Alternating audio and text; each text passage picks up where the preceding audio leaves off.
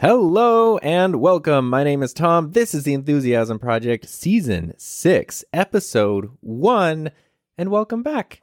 It's been quite a while, and there are a lot of things to talk about, so we're just going to sort of dive straight into it, starting with talking about the podcast. This very show. This is a podcast about this podcast. The whole show won't be that, but just this first part is about this podcast, because this has been, so the break between season 5 and 6 is the longest break that I've ever taken since starting this podcast, which last month in January was the 3-year anniversary. So I'm pretty proud of that. 3 years and over 100 episodes.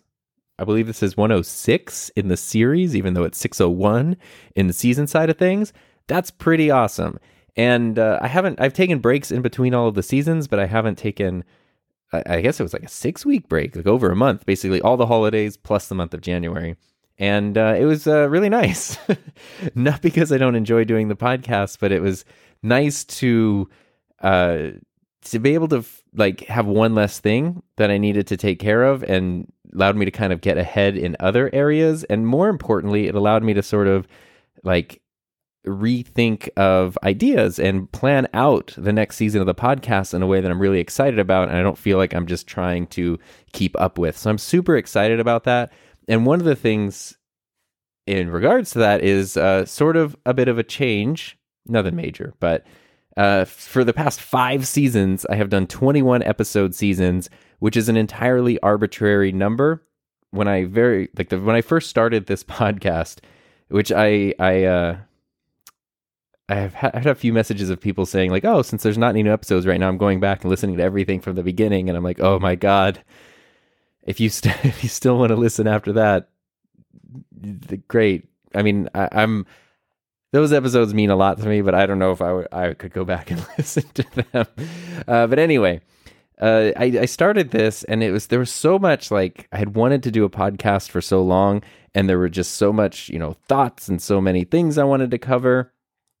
And it had been building up for so long that it was like therapy. Like every week when I got to do a podcast episode, it was just this stuff that had just been building up in my mind, finally had an outlet. And after about 21 episodes, which is a lot, 21 weeks is a long time, I hit the point where I was kind of I think I got all that out of my system. Now what? And so that's when I decided, I'll take a break for a couple weeks and then come back with season 2. And I think in my mind, I've tried to have themes. Season 1 was very personal. Season 2 was more about the creative side of things. And I guess even you could say it was almost like me figuring out the ways to turn the creative stuff I was doing into a business of sorts, and, how to be a little more strategic with that. And, season 3 really kind of dove into that a little more. Season 4 it ended up documenting the transition from from being a teacher to being a full-time content creator, which I still don't know how I feel about that term. And now we're in season 6. And those themes have been very, very loose. You might not even be aware of them, but they're just on my mind as I'm planning out episodes and coming up with topics and stuff. Because that first season was 21 episodes, and that felt like an old school TV show number of seasons or number of episodes, I just liked it. So I just kept doing 21 episode seasons. And the thing is, that is a lot. And I've noticed that sometimes, when it's episode 12 and I'm what do I do for 9 more weeks? It's a lot. So for now, at least season 6, I'm going to do 10 episode runs. So we did 5 seasons of 21 episodes, and now we're going to do a season of 10 episodes, see how I feel about that, and then if I want to keep doing 10 or go back. 10 just feels manageable to me. It's a nice round number. I don't know if 10 is technically a round number. Not a math guy. But it's a nice, solid number. It's not too many. It's not too little.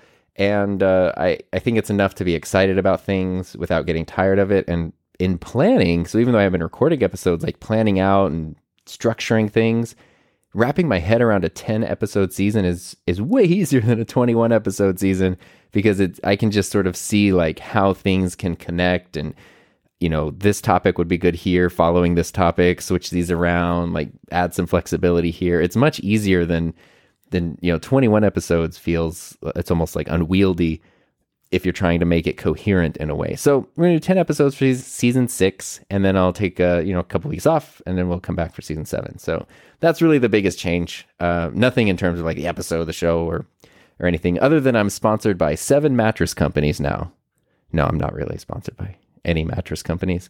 But anyway, so that's that. The other thing that I wanted to talk about podcast related are video versions of the podcast, because that is something that I started doing, I think in season 4. I started doing some video versions and sharing those with people on Patreon and YouTube channel memberships, which if you do want to support the show, that's probably the best way to do it. Either way is fine. Like you can join. If you go to my YouTube channel, there's a join button. You can join there. If you go to Patreon, well, I think there's a link. There's a link in the description for Patreon, or you can go to patreon.com/TomBuck, and there's things. They're exactly the same. So there's no like differences or different benefits or anything. It's all the same. But the main thing is like video versions. I'll do video updates sometimes, or I'll do like members only live streams and stuff from time to time, which is fun. And there's a Discord server, which is cool too. But there's video versions of podcasts, and that's been really fun. Like I've always been sort of conflicted about how I feel about video podcasts, because I think they're great. If all things are equal and you can have a video version or not, I think the video version's awesome. But obviously adding the element of video to a podcast is huge. Like it's a big thing to add.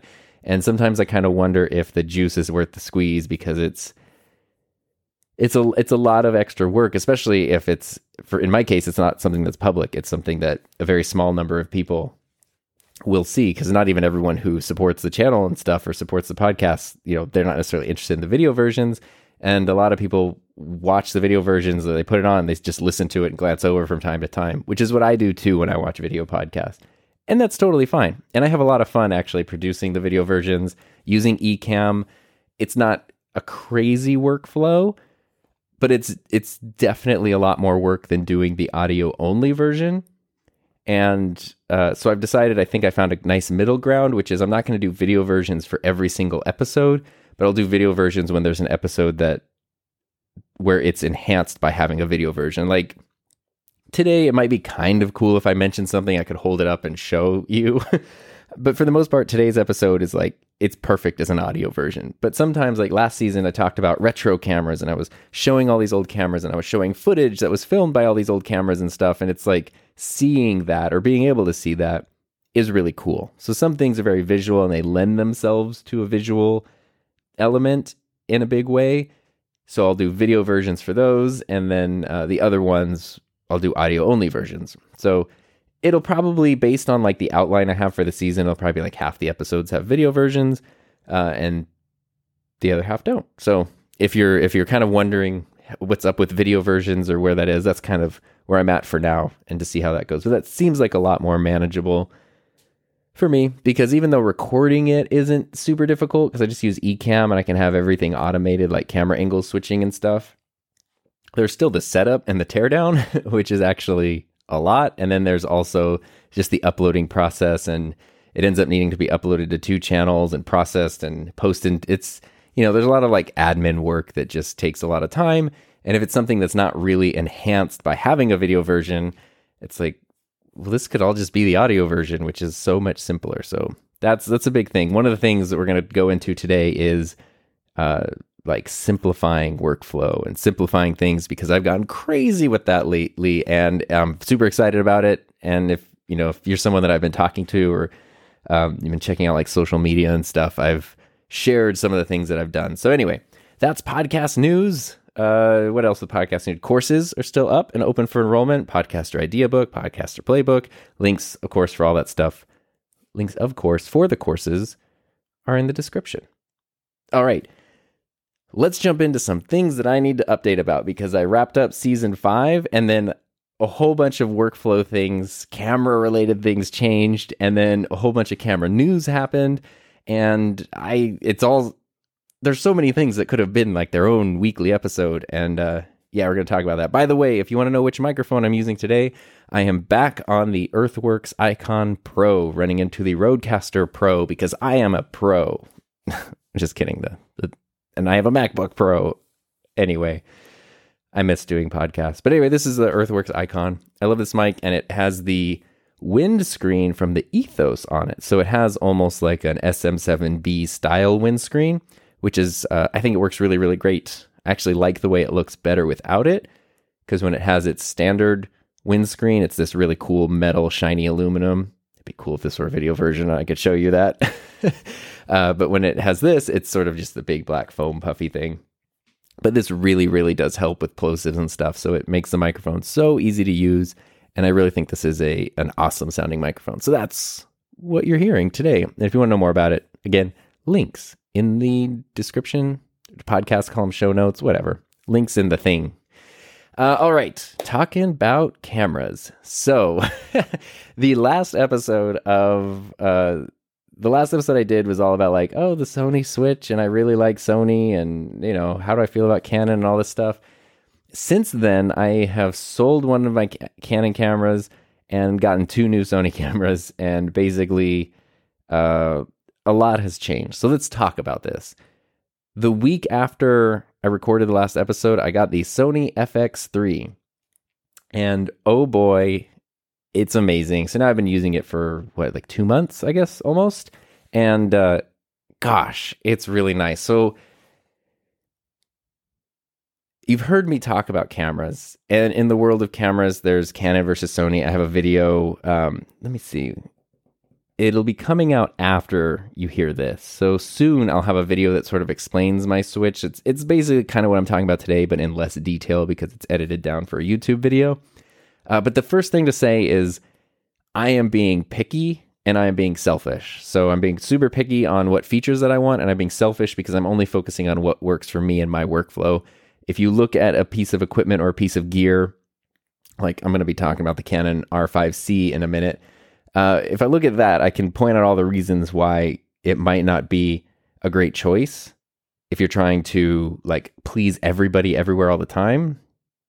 But there are some specific workflows and some specific people where it is the absolute perfect choice. And that kind of goes for everything, every piece of gear. So I'm splitting hairs. It's 2022. Every camera is amazing from every one of the major companies. So, whatever you have, whatever you use, whatever you're interested in, just know everything's great. Ultimately, I want you to be happy with your camera and the tools that you use if you're someone who uses a camera or whatever tools you use. And for me, it has just been very interesting since spring of last year to sort of accidentally go through this transition of Canon to Sony, because I was kind of adamantly against it. And a big reason being that I actually found a lot of people in the Sony community were way too overzealous. And it wasn't just that they were excited about their cameras, which I get. Trust me, I got the cameras, drank the Kool-Aid, super excited about them. But I was noticing people were making people feel bad for using anything else. And it was there's kind of this judgment and this, I just didn't want to be a part of that. And I had to sort of ignore that and then look at things objectively. And it was, time and time again last year when I was trying to decide on a new camera, and I was just trying to objectively look at every option, every manufacturer. There's great things everywhere, but for me and what I needed, it just sort of Sony was the only one that checked all of the boxes that I had. If I want full frame 4K and all these cool video-centric features and stuff, Panasonic is actually a really amazing choice, and they come in at a way more affordable price point, but they also don't really have autofocus. There's sort of it doesn't have autofocus compared to what Sony and Canon are doing. Panasonic does not have autofocus. So that for me, I need autofocus. I like being able to switch to manual focus, but for my workflow, especially as a one-person crew for basically everything, autofocus is kind of crucial. It's also the same thing with the Blackmagic cameras, which I really love. I still kind of want to get a Blackmagic camera at some point just for fun, but a crop sensor manual focus camera just really didn't make sense for what I needed. And then looking at the Canon cameras, the overheating issues, even though those have gotten significantly better, they're still there. The Canon cameras, I feel like, are overpriced. Ironically, they're more expensive than the Sonys. And it's the stupid micro HDMI port, which I've railed against many, many times. I'm someone who has my camera connected via HDMI a lot, and I just, like, micro HDMI just doesn't work in that workflow. It's not reliable. It's frustrating to use, and I'm annoyed that expensive giant cameras still have it. So ultimately, it was like, you want reliability, you want full frame 4K, you want good autofocus. Like Sony is the option there. And it was easier, this actually has helped. It was easier to convert Canon lenses to the Sony system. So that was kind of something I was looking at too. If I had gone like the Fuji route or something, it wouldn't have been as easy to take the lenses I already owned and then convert them to the Sony system. So that's what landed on Sony. Got the A7S III in May of 2021.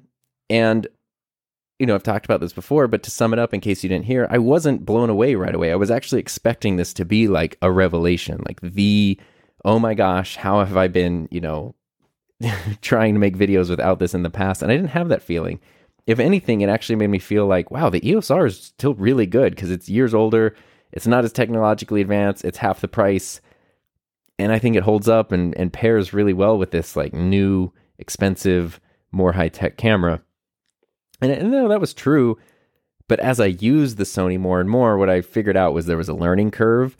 And it took me a few months to really start getting like the hang of that system and to really start understanding the benefits of it. And I noticed that even in my videos that I was publishing with the camera, because it took like a few months before I started getting comments where people were like, wow, this video looks so good. Like, what camera are you using? Looks sharper than normal. This looks great. And I realized that's because I was getting the hang of the camera.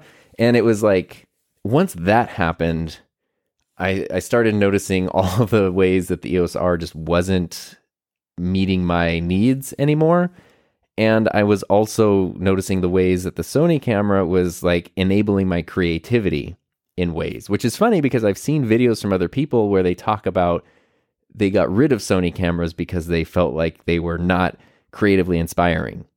So again, when I'm talking about there's things that are perfect for some people and not for others, I've seen a number of videos where people are like, I got these Sony cameras, they're technical masterpieces. I didn't have any fun using them, so I switched and got, Blackmagic or something.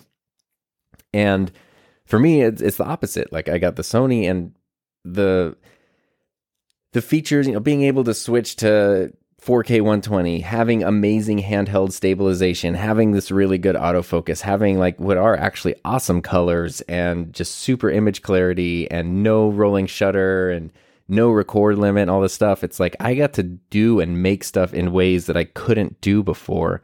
And that was awesome and like super empowering. And the thing that we talked about in the last episode was that I decided to buy a new lens, the Sirui 50mm anamorphic lens, which is pretty expensive. And I was very excited about that. And I didn't even realize until I got the lens that even though I had one Sony camera and two Canon cameras, literally it didn't even occur to me to order the Canon version of the lens. It wasn't even like something I considered for a second. It was just, I'm getting the Sony version, putting this on my Sony camera. And that was, as we talked about in the last episode, that was kind of where I was like, oh, shoot, I think maybe I have like switched systems and I didn't realize it. And so I sold the EOS R, which I'll talk about that. Let's talk about that because I was sort of debating. I was just going to say I sold the EOS R and I'm done, but I actually had kind of a crappy experience. And so, okay. I put the EOS R up for sale in a few places. It was in great condition. It was my second EOS R, so it was only a year old, and I literally have never taken it outside. It was only a studio camera. That's all it was used for. It was just in my studio space, taken super good care of, not beaten up or anything. Literally never taken outside. Bought it brand new in the summer of 2020 for, I think it was $1,700. and you can find them on eBay and stuff for $1,400 or whatever. So it'd be nice to get that kind of price for it. I also had the Canon 16 to 35 millimeter EF lens, the f4 one, that I really like. It's a great lens. I bought that several years ago when I thought I was going to do a lot more like outdoor vlogging style stuff, and the 16 to 35 would be perfect for that. But I just didn't. Like, my channel just didn't turn into that. My workflow didn't really turn into that. And so while that was an amazing lens, I just never really used it. So I also put that up for sale. The lens, again, like new condition. I take really good care of my stuff, and these things also hadn't been used that much. So everything's like new. The EOS R had all the packaging and everything. The lens didn't have the box, but it had everything else. And no one was buying them, which was fine. Like, it's harder to sell old camera gear. I looked at the B&H trade-in thing, because you can go to B&H's website, go to their used section, and then trade in gear, and they'll give you a quote right away. And they gave me a quote for the EOS R of I think it was $800 or $900. And I was like, oh, that's way too low. And then I noticed Adorama promoted a thing that was also a used gear trade-in. And so I thought, oh, that's cool. I'll see what their quote is. But theirs, B&H was you typed it in, you got a quote right away. Adorama's was you put in your list of stuff, and then they contact you with a quote, which I was okay with, but I didn't know there was going to be an actual phone call where someone called me, which was actually fine. The person was super nice, and then gave me his email address, and we corresponded through email because I was asking questions, and they were super upfront on we basically pay you 70% of the used sales price. So they take it basically means there's a 30% markup on their used gear. And, that made sense to me, because you're dealing with used equipment. You have to sell it. You have to deal with whatever issues it might have. So a 30% markup, it actually made sense. And even though that's not as much money as you'd be getting selling it by yourself, it's easier to sell it to companies like this, because, you don't become a customer service representative. You send in the stuff, you get your money, and you're done. And I did that with my MacBook Pro that I sold last year. I did sellyourmac.com, which is why I even considered this, because that was a great experience. From the time I typed in to get the quote for the computer to the time they had the computer and the money was in my bank account was 7 days. That was including weekend. It was literally a week to get the whole thing taken care of. The amount that they gave me was exactly what they quoted. And nothing, I did a good job describing the computer before I sent it and everything, but it was super above board. And I was like, oh, if Adorama has the same version of that for cameras, that would be great. And, and then I don't have to deal with eBay fees and trying to ship something and potentially sketchy people or whatever. And so Adorama said that they're okay, we'll give you $1,100. And I was like, okay, I feel like I could probably get $1,400 if I sold the camera myself, but $1,100, it's none, that's good. Okay, fine. And then I asked, I have this lens as well. And they're like, oh, we'll have to, assess the lens, but you can send it in, go ahead and send it in. We'll quote you. And they do the thing they gave me a shipping label. I didn't have to pay to send it in. So I sent it to them. And then it's a thing where, they give you the quote, and if you don't like the quote, they'll send it back. So you don't really have anything to lose. So I thought, well, you don't really. But I sent it in, and it took 2 weeks before anybody got back to me, which was really frustrating. And I kept contacting the person I had talked to through email, who was super nice. But I think once the gear came in, he was sort of done, and it went to a different department. And I was just getting no information. And every once in a while, late at night, my phone would ring with a weird number that I didn't recognize for 2 rings, then it would go dead. And that would be somebody, I think, trying to call, but they weren't leaving messages. They weren't emailing me. They weren't returning my emails. I would try calling and leaving messages, and I never got actual return call. It was really hard to get in touch with them. And finally, they just sent me a thing where they said, okay, here's your quote. It's $1,100. I was like, okay, that's what they said. What about the lens? And then someone did reply and say, the quote is for the camera and the lens. And I was like, are you kidding me? I bought this camera new for $1,700. This lens brand new is $1,000. And I even went to their used thing, and I was like, okay, you guys are selling the EOS R for $1,400 used in good condition. You're selling this Canon lens for $700 in good condition, or something like that. And I was like, okay, so if you add that up minus 30%, I came up with $2,100. Was like, this is what would be fair. If you're giving me 70% of the used value for both of these items based on what you're actually selling them for, it would be $2,100. And then I did get a phone call from someone who was friendly on the phone, but I'm not going to lie, I felt like pressured because I am a socially weird person, and I felt pressured to like, oh, okay, yeah, okay. They're like, yeah, so we've got money here for you, ready to like pay out. How do you want to pay it? It's this amount here. And I was like, well, I thought this amount would be based on these two items. It should be that. And he was like, well, these are going to be a package deal, and based on the condition, the lens has some scratches on the element and yada yada yada. So it's $1,100 for both because it's going to be a package deal. And at this point, it had actually been over a month. I had sent so many emails, so many phone calls, and I like felt pressured that I actually agreed to this terrible offer, which was stupid. But I just kind of wanted to be done with it. And like the thought was I could say no, they send me the camera back, and then I start from scratch again, trying to sell a camera and then ship it and then eat some seller fees or whatever. So like instead of doing that, like I'm just going to be done with it. And so I took the deal for like $1,100, which was a really bad deal.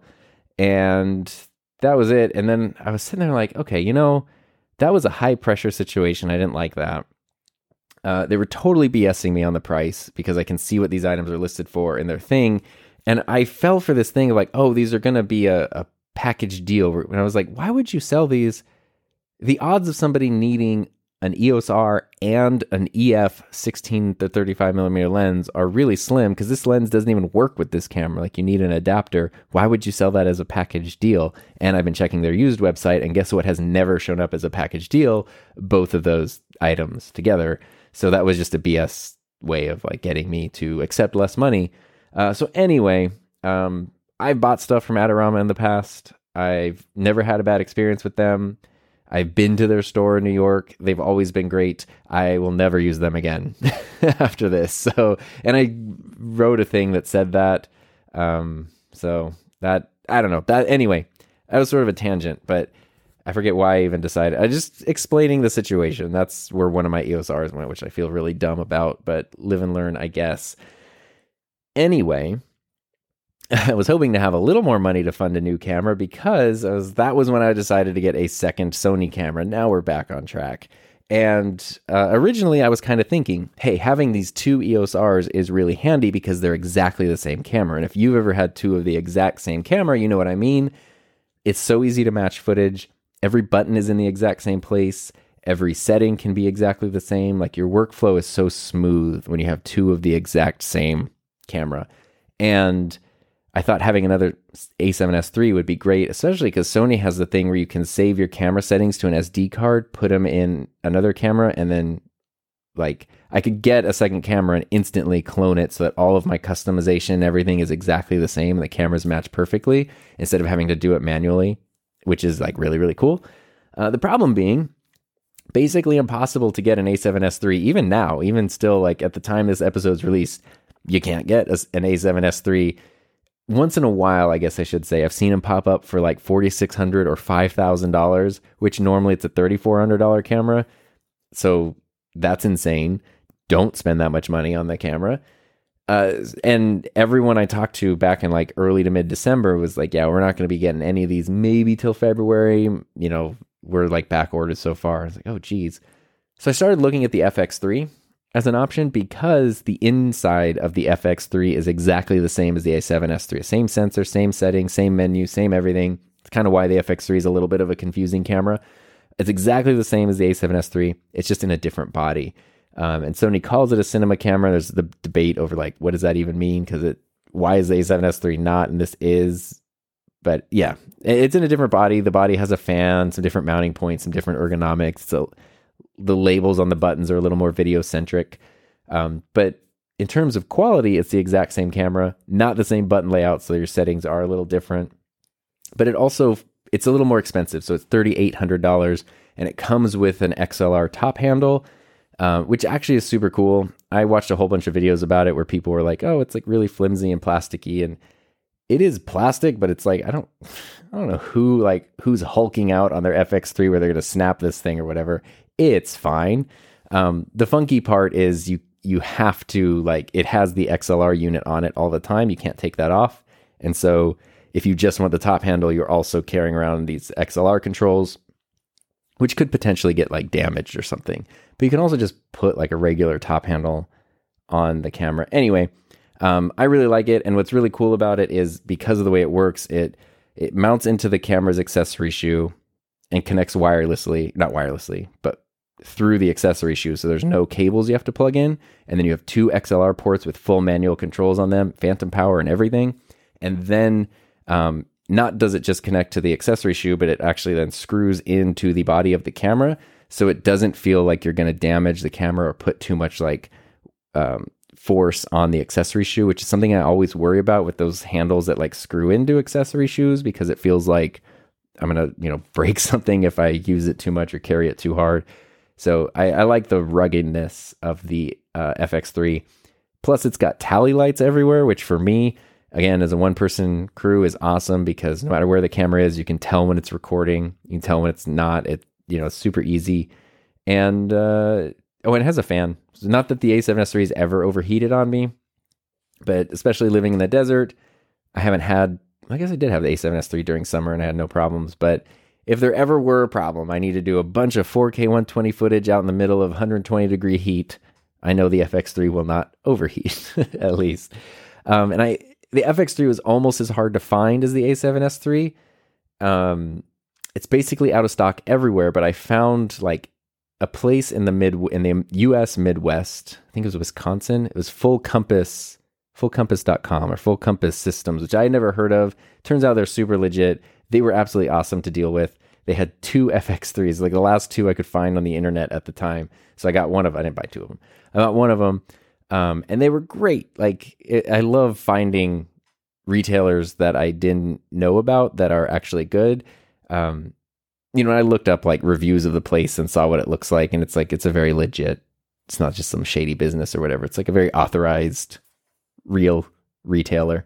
So they were great, and they got the camera to me super quick, and then I had my FX3, and it has been awesome because the FX3 has now become like my A camera because of that audio handle. So when I'm recording videos, I can now run an XLR mic, even this microphone if I wanted, directly into that camera because it has phantom power, so it'll power the mics.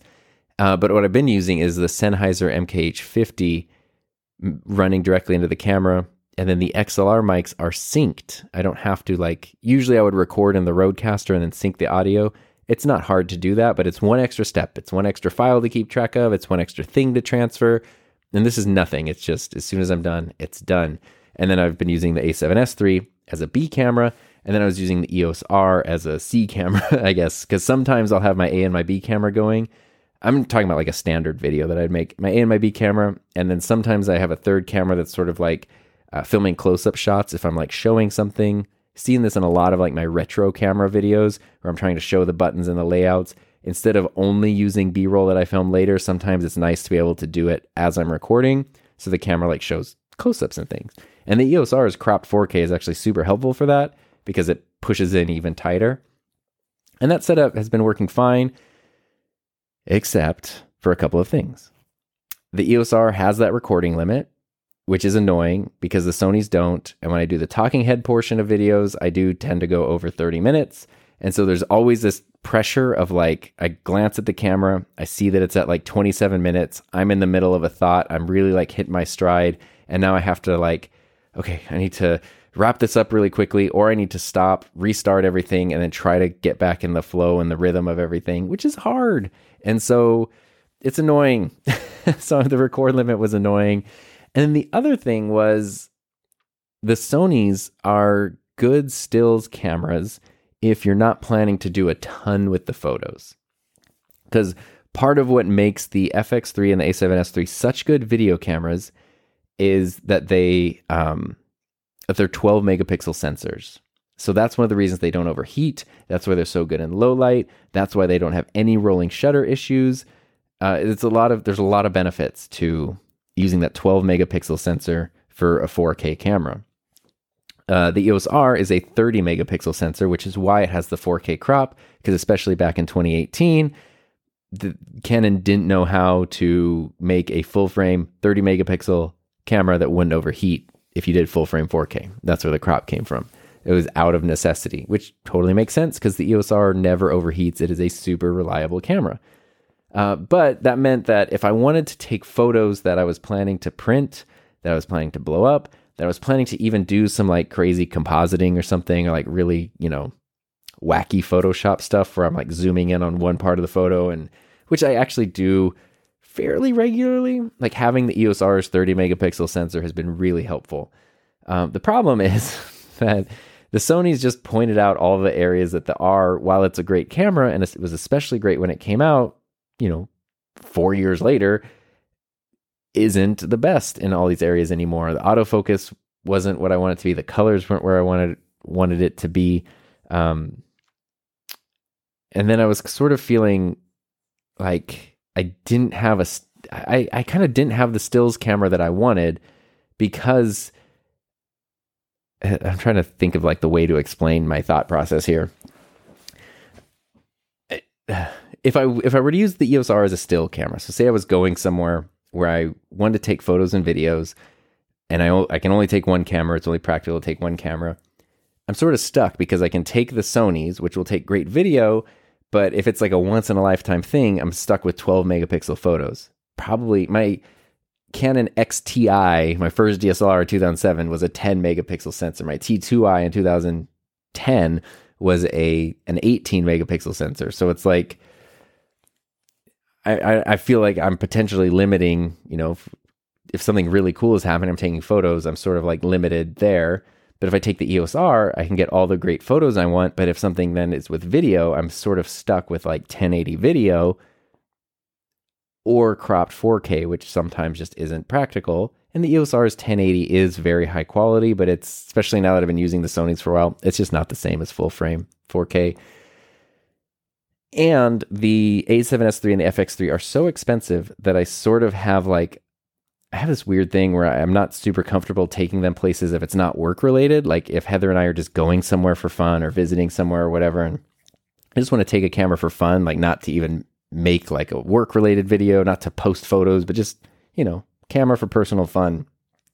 I'm sort of uncomfortable taking them because they're so expensive. And if they, I'm very careful with my stuff, but especially if you're on a road trip or doing something, stuff happens. And I'm just scared that, I don't know, it just felt like, geez, I'd be really putting myself in a risky position, hurting my workflow. I know I can't replace these cameras because even if I had the money for it, like you can't get them. So maybe I need something else. And even though I was not interested in it at all when it was released, I decided the Sony a7 IV might actually be perfect because it is significantly cheaper than either of the ones that I had. It's a 33 megapixel camera. It's an amazing stills camera. Its video capabilities are almost the same as the other two Sonys that I have. It has cropped 4K 60, which I actually don't use 4K 60 that much, so it doesn't matter.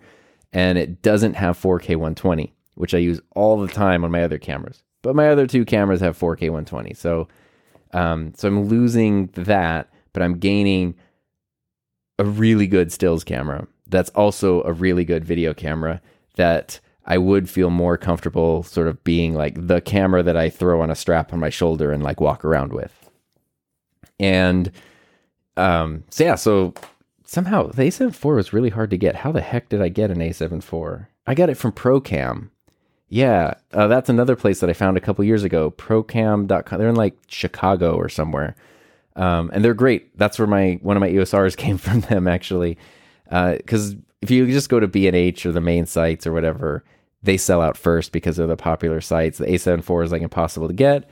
Procam had one and I couldn't believe it. I was like, I had to do like support chat to be like, your website says this is in stock, but like, is it really in stock? And like, yeah, totally. And it came in like 2 days. And then I had the A7 IV, which has been so much fun to use. And yeah, so that's full Sony switch. That's not like I have one Sony camera or whatever, but it's like I now have one Canon and 3 Sonys. And Heather's been using my Canon 6D Mark II in her YouTube studio for ages because her camera never moves. It's on the tripod. The 6D doesn't even have clean HDMI out, so she just has it in manual focus because it's like the focus never changes, which is kind of cool because there's no focus breathing if you're in manual focus. But she might end up using the R because it does have autofocus. And it has, some other, it's a little bit better image quality or whatever. So yeah, I still like the R, but it's like, now I've been using it to take pictures of the Sony cameras, which is super weird. So anyway, that's been my camera odyssey. Since the last time we did a podcast episode was 2 new Sony cameras. I have like the trifecta, the A7S III, the FX3, and the A7 IV, and they're all so good. Like, they're not perfect. The thing I dislike the most is the screen. The screen quality is not great. On any of them, they all use the same kind of weird, sort of low quality screen. And people have been saying that the A7 IV's screen is smaller than the other ones. The bezels are smaller, but the screen itself, like the active area, I think is the same. And it's sort of weird. Like the EOS R has a way better display. It's higher resolution. It's widescreen. It's way better. And that camera is super cheap from 2018. Well, cheaper from 2018. So I don't know why the screens are not the best, but they're fine. Like they're totally usable. They're not super color accurate, but they're fine. And they flip out. So that's great because I ragged on Sony for years for not having flip out screens, and which are great for more than just vlogging, by the way. So anyway, yeah, that has been great. And I've really, really been enjoying those cameras and learning more about them and getting like image quality and results that are better than anything I've ever been able to get before. And that's not just YouTube, but it's also like, if I'm doing stuff that's not for YouTube, or if I'm doing stuff, like I said, that's just personal, it's really, really fun. Like not everything I'm taking a photo of or a video clip of has to be posted online or shared online. Like, we might just want to take a photo and print it out and put it up on our wall, or, that's like my parents' favorite gift is to have photos instead of, a gift or something. So getting them like a canvas print of a photo is something that always means a lot. So now I have like tools to do really cool stuff like that. And I love it. And all the cameras use the same battery. They all use the same lenses. They're all amazing. It's so good. We could talk about that in future episodes because there are a lot of things in the A7 IV, which is the cheapest camera, that I would like to see brought via firmware to the more expensive cameras. But we can talk about that as time goes on. Because the other thing, here was my fear. One of my many fears was sticking with Canon for a really long time and like really, really rooting for Canon. Like, come on, guys. I know, you make great cameras, you make great lenses. Just stop ignoring the video users, or stop saying that, if someone's going to be a video user, to get the full featured thing, you need to be in the cinema series because the price difference is just huge, especially if you're talking full frame. And I just wanted them to do that. I pre-ordered the R5 when they announced it. And then once all the overheating stuff came out, I was like, oh, maybe $3,800 for a camera that might not work for my workflow, especially when that camera first came out. Because the R6 firmware updates have made them so much better. But when they first came out, it was like they were overheating just from going through the menus and stuff, which I don't think happens as much anymore or at all. Which is great. But yeah, the R5 was it's as expensive as the FX3, but other than its still photo capabilities, it's like more limited in every way other than 8K. And for me, like I'm not someone who needs an 8K camera. I think once in a while, if I had 8K, I would probably use it for very specific effects shots. Like I saw a video from Philip Bloom a while ago where he started off, I forget which video it was, but it started off with like a camera. The camera was filming a camera monitor. So you saw his face on a camera monitor, and then the shot slowly pulled out and eventually went from that one small monitor. You could see his whole room, and he had like, 5 monitors and this crazy huge camera rig set up. It was like this insane thing. And it went from the one little point to like all these things. And he filmed that with the Canon R5 in 8K so that he could crop in on that one thing and then digitally pull out without losing any resolution. Things like that are where 8K can do some really magical stuff, but I don't need to be filming my videos in 8K. I don't have these storage capacities for 8K. I don't have, it's just not a thing that I have any need for the time being. Like, I have just stepped into full frame native 4K.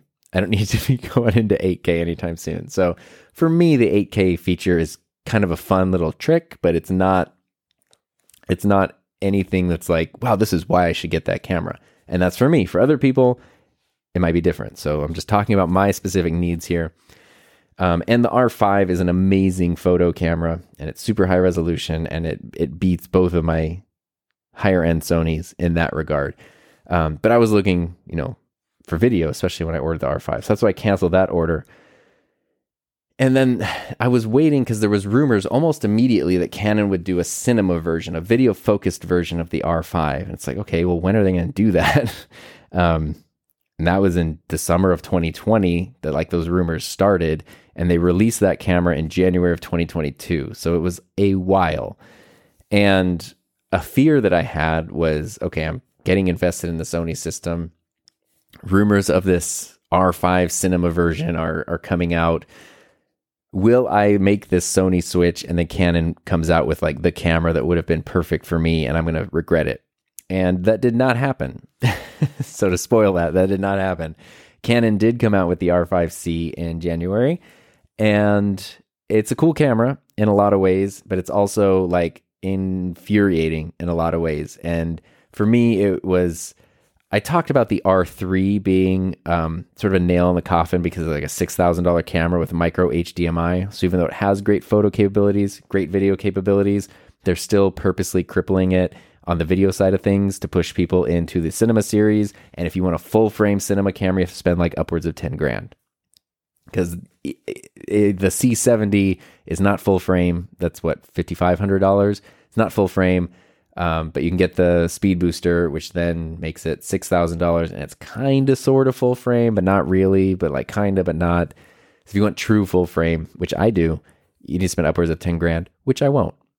Just won't do that. So, yeah, that was interesting. So the R3 made me mad, but the R3 is also first and foremost like an action photo camera, sports action photo camera. So I couldn't really fault it too much. And I was so curious. Canon has had years now since the R5 came out. All of the customer feedback, all of the industry changes, all of the tech changes. Now they're coming out with a video first version. How is it going to be better? And let's talk about the positive, actually. So let's talk about things that are pretty awesome about the R5C. One would be it's sort of controversial, but the way that it dual boots into different operating systems, I think is actually pretty cool, because basically the on-off switch, like if you turn it to the video mode, it boots up as a cinema camera. And if you ever used one of Canon's cinema cameras, they have a very different menu system, very different options than their photo cameras do. And that's what the R5C will have when you turn into video mode, is all of these cinema features. And it has some like legit cinema. It has it's a lot of full-on cinema camera functionality, which is great for people who do video. And it even has cool stuff like waveform monitors, false color, anamorphic T-squeeze. It's legit. Like you can't argue with that. I think that's really, really cool, because that's one of the big criticisms of the FX3, which the R5C is directly competing against the FX3. We'll kind of get into that in a second. But that's one of the criticisms of the FX3 is, okay, it looks different than the A7S III, but really, like, why is this a cinema camera and that one's not? Like, the menus are the same. It's basically exactly the same camera. And Canon with the R5C was like, no, here's a huge way that this is different. And then if you turn the little power switch to the photo mode, you get sort of the normal Canon menu that you would have on the R5, where you can then do your photos, and it should be basically just, I haven't used the R5C, so I can't tell you this, but it should be basically the same photo capable camera for the most part, kind of, as the R5, which is cool. The downside between that is it takes 8 to 10 seconds to switch between those to boot up, which sucks because, if you're doing like a planned out shoot, it's not a problem. I'll turn on my camera, set things up. That 8 to 10 seconds is no big deal. But if something happens and I need to turn on the camera and get a shot real quick, I'm going to miss it. And if I'm in video mode and now I want to take a photo, I have to wait 10 seconds. Like, yeah, that sucks. I'm kind of hopeful that it's definitely clunky. And my hope is that with firmware updates, they would be able to decrease that time a little bit. I think some of it is just, it's a practical limitation. Like it's going to take some time to boot up between those. But I feel like some brilliant software engineers or developers or whatever could take that down from 8 to 10 seconds to maybe like 3 or 4 seconds. That would be cool. That would be a huge quality of life increase. The R5C, the body of it is basically the R5 with a fan stuck on the back of it. I know that's kind of become a joke, but that is what it is. And that's kind of what it needed to be, because now it never overheats. So you can just record like 8K footage. As long as you have power and storage, you can just keep going forever, basically, more than you would ever need to. So it addressed that problem a lot, which is really, really great. It looks kind of goofy with like the big thing just bolted on the back, but I also kind of, I have like a soft spot for like chunky cameras. So it is kind of one of those, I keep thinking of the L1. I made a video about the Canon L1, their first interchangeable lens camcorder, where I talk about the design of it being like parts of cameras smashed together. And that was in 1989. It's like, they're kind of doing the same thing here in a way. It's like, it sort of looks like one of those cameras that's like parts of cameras smashed together. Or if you ever saw early digital cameras, which were literally film camera bodies with like a digital processor thing smashed to the back, and they're like super weird. This sort of reminds me of that, but it's a little more slick. I think the design is, I think that the design is functional and practical, and that's what it needed to be, and they did a good job of that. Canon, and the image quality, it's a camera. Image quality, by all accounts, is absolutely amazing. So very, very cool stuff. Now, here's the reasons why it's like, cool, peace out, Canon, because geez. So the R5C is $4,500, which is a lot of money. So it's $600 more than the R5, and it's $600 more than the FX3, which is its direct competitor. That's dumb. It does not need to be.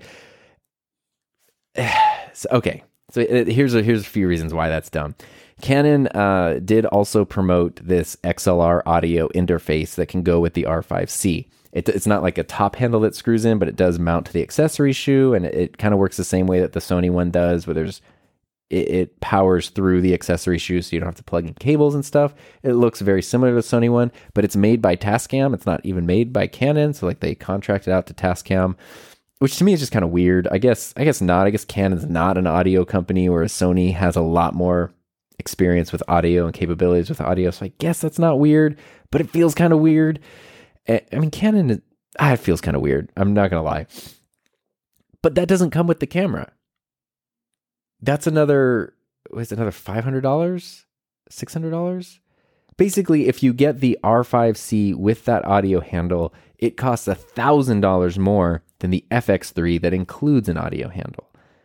So there's nothing, unless you need that 8K workflow, to me, there's just nothing real about that camera that is $1,000 better than the FX3.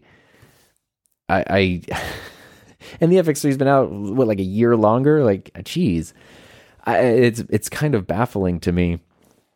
So that's a problem, obviously. The power is a problem because Canon wanted to use the same batteries they've been using for a while, the LPE6 series batteries, which are great. And if you're a Canon shooter, you probably have all kinds of them. There's slightly different versions of those batteries, but you've been using them for a while. But this camera really needed something like the R3 has, like a really big battery that's going to last forever, because it seems to have terrible battery life, so much so that you can't use certain frame rates and modes, especially if you want to go into like the 8K stuff. You can't use it unless the camera is connected to power, which is very limiting. So you have to like be physically plugged in to use all the fun. And that's just like, to me, that's such a classic Canon thing of like, okay, you sort of gave us what we wanted, and then you made it wildly impractical to use it in the way that you're kind of promoting that we could use it. Because now I have to plug the camera into the wall to take advantage of all the stuff that you're saying it can do. That's weird. In addition to, they removed IBIS, which I think is, again, I've talked about Canon sucks at marketing. This is Canon sucking at marketing, because Canon came out with IBIS with the R5 and the R6. They had never really had it before. And they came out with IBIS, and for photos in those cameras, it's really, really good. For video, it is not good. If you've seen people filming with IBIS, it's sort of like this weird thing where like it tries to work in tandem with the lens, but you don't have a lot of control over it. Ultimately, in video, you end up with a lot of like this insane looking wobble. Like if you've ever applied a digital stabilizer to some footage and it doesn't work right sometimes and everything looks like warpy and wobbly, it's almost like that's what the cameras look like, but that's what's happening like physically, optically within the camera. It's really weird. And it's been a criticism since those cameras came out. They've tried to like mitigate it with firmware, but I think it's like literally part of the physical design. And then they've just removed IBIS altogether from the R5C. It does have electronic stabilization, and electronic stabilization can be really good. So I'm not, electronic is fine. But here's Canon being Canon. When the R5 and the R6 came out, they talked about IBIS being so good that you don't need a gimbal anymore. Like filmmaking without limits, no gimbal, that kind of stuff. And then the R5C came out and they're like, well, real professional filmmakers who are going to have this camera will probably just put it on a gimbal anyway, so they don't need IBIS. Like, that's what Canon said. So which is it? Like, is IBIS so good that you don't need a gimbal anymore? Or is IBIS something you don't need because people are just going to use gimbals? It can't be both, Canon. It can't be both. But they just think people aren't going to connect dots. And it's like the lack of credit being given to, I don't know, their customers or potential customers is mind-boggling sometimes. So that's dumb. One of the things that the FX3 was criticized for, especially being called a cinema camera, is it does not have built-in ND filters, which basically, if you look at Canon and Sony, any of their cinema cameras have built-in ND filters, which is so nice and so important. And with the weird variety of cinema lenses and all this stuff, it's a really helpful thing to have in a camera that you're calling a cinema camera, is built-in ND filters. The Blackmagic has it for significantly less money. It's amazing. Electronic built-in NDs. And the 6K Pro is bigger than the R5C, bigger than the FX3, but not by much. But the thing was, Sony did say that the FX3 was too small to have physical NDs built into it, and I believe that. I don't think there's room to have the filters moving around inside the camera.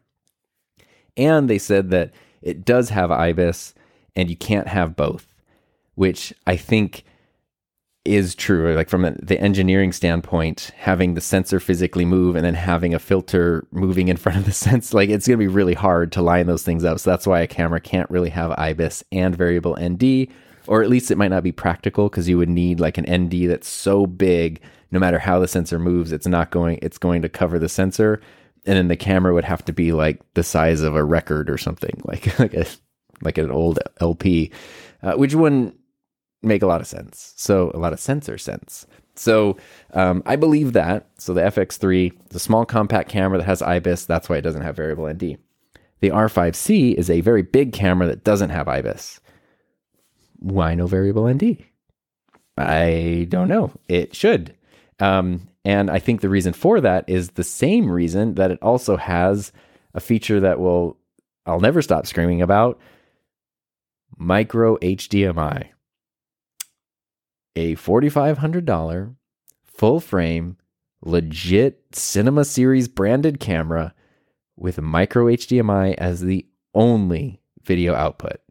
It's not like it has SDI and micro HDMI. Only micro HDMI. If you want your video to be sent out, you have to use micro HDMI on a cinema camera. I'm sorry, but screw that. That is so stupid. Now, if you're somebody who doesn't ever use the HDMI port on your camera, you're not going to care about this. But if you're somebody like me, my camera's connected to some sort of HDMI thing, whether it's an ATEM Mini or a monitor or a wireless unit. A lot of the time, like a huge percentage of the time, probably more than half the time I'm using my camera, it's connected to something like that. All the Sonys just have full-size HDMI, even though every one of those bodies is smaller than the R5C. So if they can fit it in that, they should be able to fit it in the Canon one. And it's Here's the reason why I think they didn't. And it's, again, Canon being Canon. I think that, so there's the joke, right, of the R5C is the R5 with a fan strapped to the back. And it is. And that's what it needed to be. But I think so much so, if you really look at these cameras and you look at the way that they're made, the R5 and the R5C, they use a lot of the same parts. Like I don't know what percentage of the body is exactly the same, but clearly Canon tried to reduce the amount of new parts they had to design and manufacture as much as possible, which any company would do. I guess except Sony, because the FX3 is entirely new and doesn't look anything like the A7S III. So, but it makes sense. You're a company. It costs a ton of money to design parts. It costs a ton of money to manufacture those parts. And if you can have multiple products that use the same parts, that's going to save you a ton of money and a ton of time. So I get that. It seems like they used so much of the existing R5 stuff that's what limited the R5C. For example, I bet, considering there's already an HDMI port, there's already the micro HDMI port, the amount of room that they would need to add a full-size HDMI port can't be that massive, right? And if it's not like you need 6 more inches of space or something in there. It's probably millimeters on a board or something. And if you've already committed to this camera is going to be this wacky thing that has a fan strapped to the back and it's big and chunky or whatever, if you need a few more millimeters to just pop in a full-size HDMI port, just do it. You've already gone this far, just go that much further to add in that much more functionality. But I think my tinfoil hat conspiracy is that the reason they didn't do that is because they want to use as much of the same parts from the R5 as possible, not just housing and things, but also boards. So I would bet that if you disassembled the R5C and the R5, you would see that the part of the board or whatever that has the micro HDMI port is exactly the same between those two cameras, and it was just cheaper and easier for them to use that. I would even bet that the R3, despite the fact it's a bigger camera, probably uses that same bit of electronics. I don't know if it's a board or whatever it is, probably uses the exact same one as the R5 and the R6.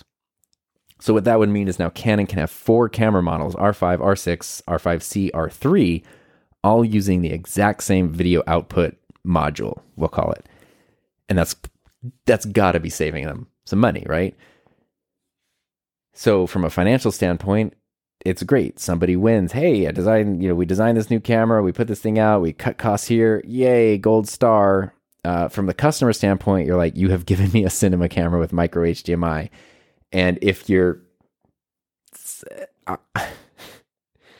I didn't even get into the amount of people that use, field monitors and recorders and things like Ninjas and whatnot that also use full size. It's not uncommon for a cinema camera to have something connected to it through HDMI. And I'm not even talking about SDI, which really would have been the more professional output. But I wouldn't have expected a camera the size of the R5C to have SDI. So that didn't surprise me that it didn't have that. But the lack of the C70 has full-size HDMI. All of the other Cinema Series cameras do.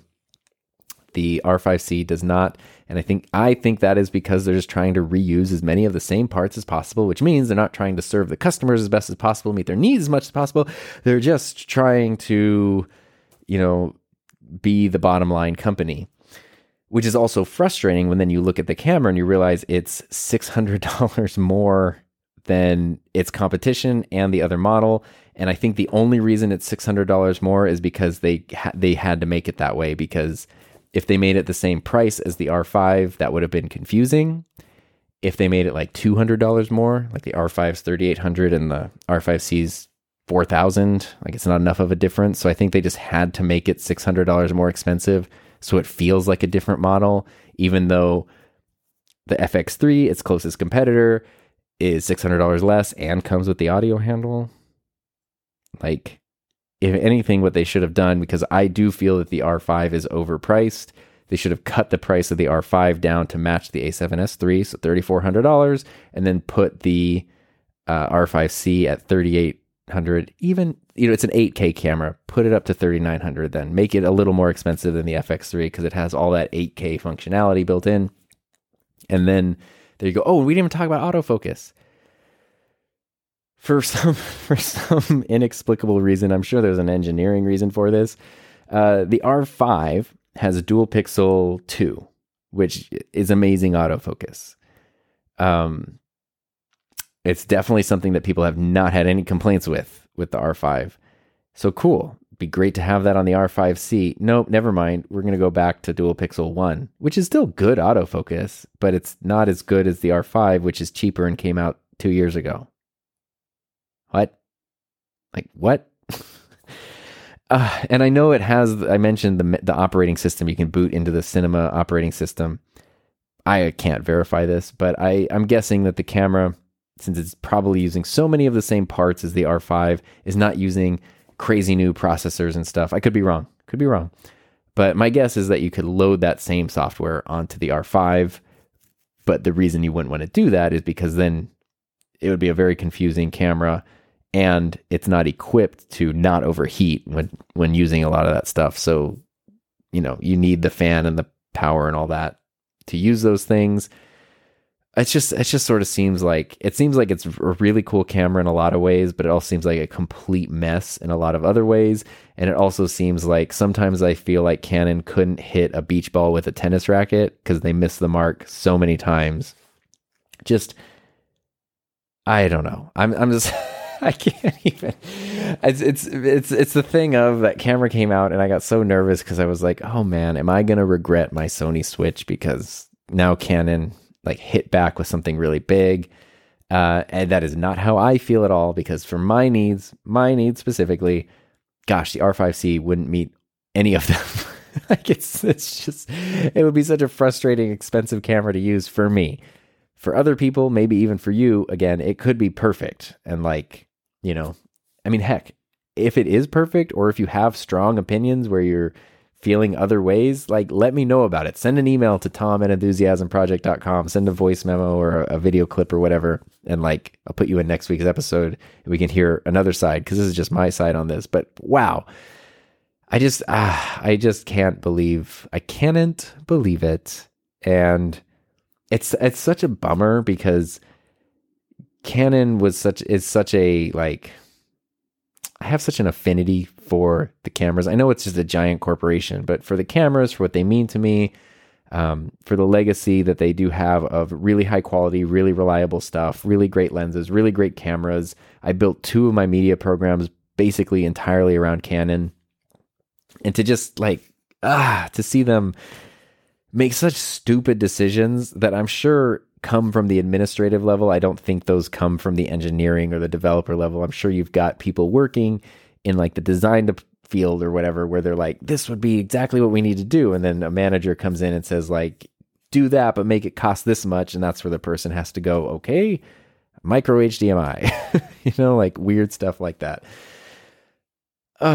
It's so frustrating though. But, cameras are incredibly personal. The thing that is really funny is I remember when I was a teacher, in my most recent program, the last program that I was at, it was largely built around Canon. I don't even know how many cameras there were. Probably 60 Canon bodies in that program. Everything from Canon Rebels all the way up to the R and the RP, all the way up to the C200 and the C100. I didn't go beyond that. I didn't get R5s and stuff just because we did not have a computer lab to process crazy 4K footage and stuff. So kind of kept things mostly 1080 with some 4K capability built in there. But I did have some Sony bodies just because I thought it would be foolish that since I, as the instructor, preferred Canon, I knew that in the independent video, independent content creator space, Sony was also a big name. There's no way to practically bring in every manufacturer. Probably would have been cool to have some Panasonic cameras and stuff, maybe even some Fujis or Nikon, but it just wouldn't have been practical. But knowing that Sony was sort of the other big name, we'll get some Sony cameras, but this was in 2016 or so. And so we're getting the A7 starting in 2016. We got the A7 III when that came out. I have a couple of those bodies, and the A7S II. I don't know when those cameras came out because I actually didn't use them that much because I didn't like them. I didn't like using them. I didn't like the interface. I wasn't able to get the shots that I wanted, the quality that I wanted. The A7S II still had like some weird overheating stuff. It felt really limited. The ergonomics, especially on the S2, were just not, it was just not for me. And I'd use those for a bit, and then I would use a Canon camera and feel like, oh, this just feels right.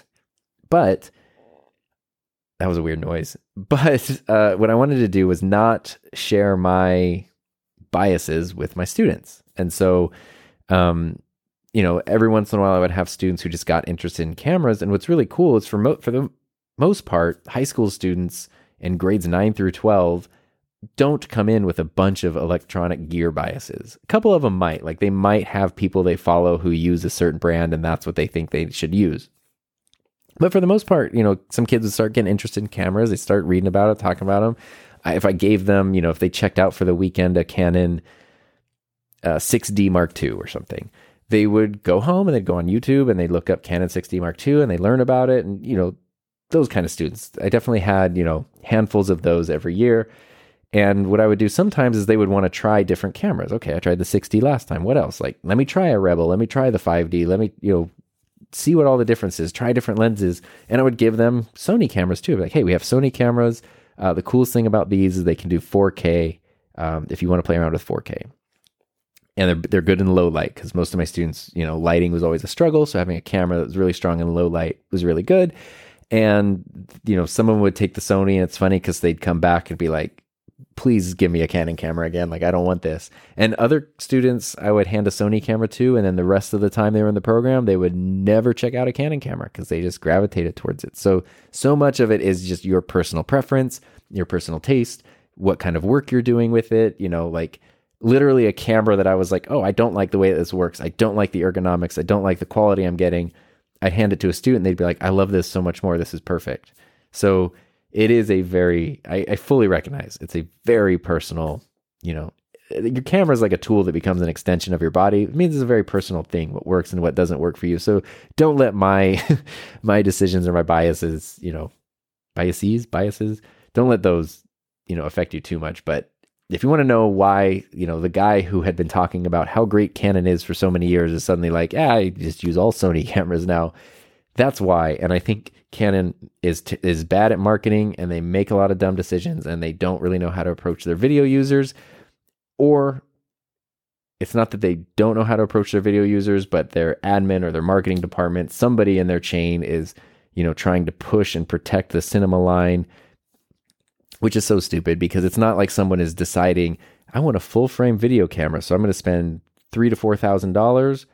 Oh, but it's going to be limited, so I need to spend $10,000. They're not going to make that leap. They're going to say, I'll just go to a different brand.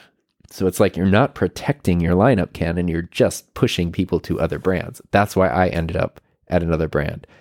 I would have loved at the time to have stayed with Canon, but now it's like I can't rely on the company to release things that are actually going to suit my needs as a video first user. So I guess that's what it comes down to there. I think I had other thoughts, but I lost them and they drifted away from my brain right now. But we've gone well over an hour of me rambling about things. Welcome back, because that's what this podcast is. So I mentioned it a few minutes ago. If you have thoughts about this, about anything I talked about today, please feel free to share those thoughts. You can send an email to tom@enthusiasmproject.com. You can do text, you can send a video clip, you can send a voice clip, and I can include it in next week's episode. And then we're just back at it every week for the next 10 weeks. So it's great to be here again. I hope you enjoyed listening. I thank you thank you for coming back. Thank you for listening. Thank you for spending your time with me, your most valuable resource, your time. I hope you have a safe, happy, healthy, fun rest of your week, and I will see you next time.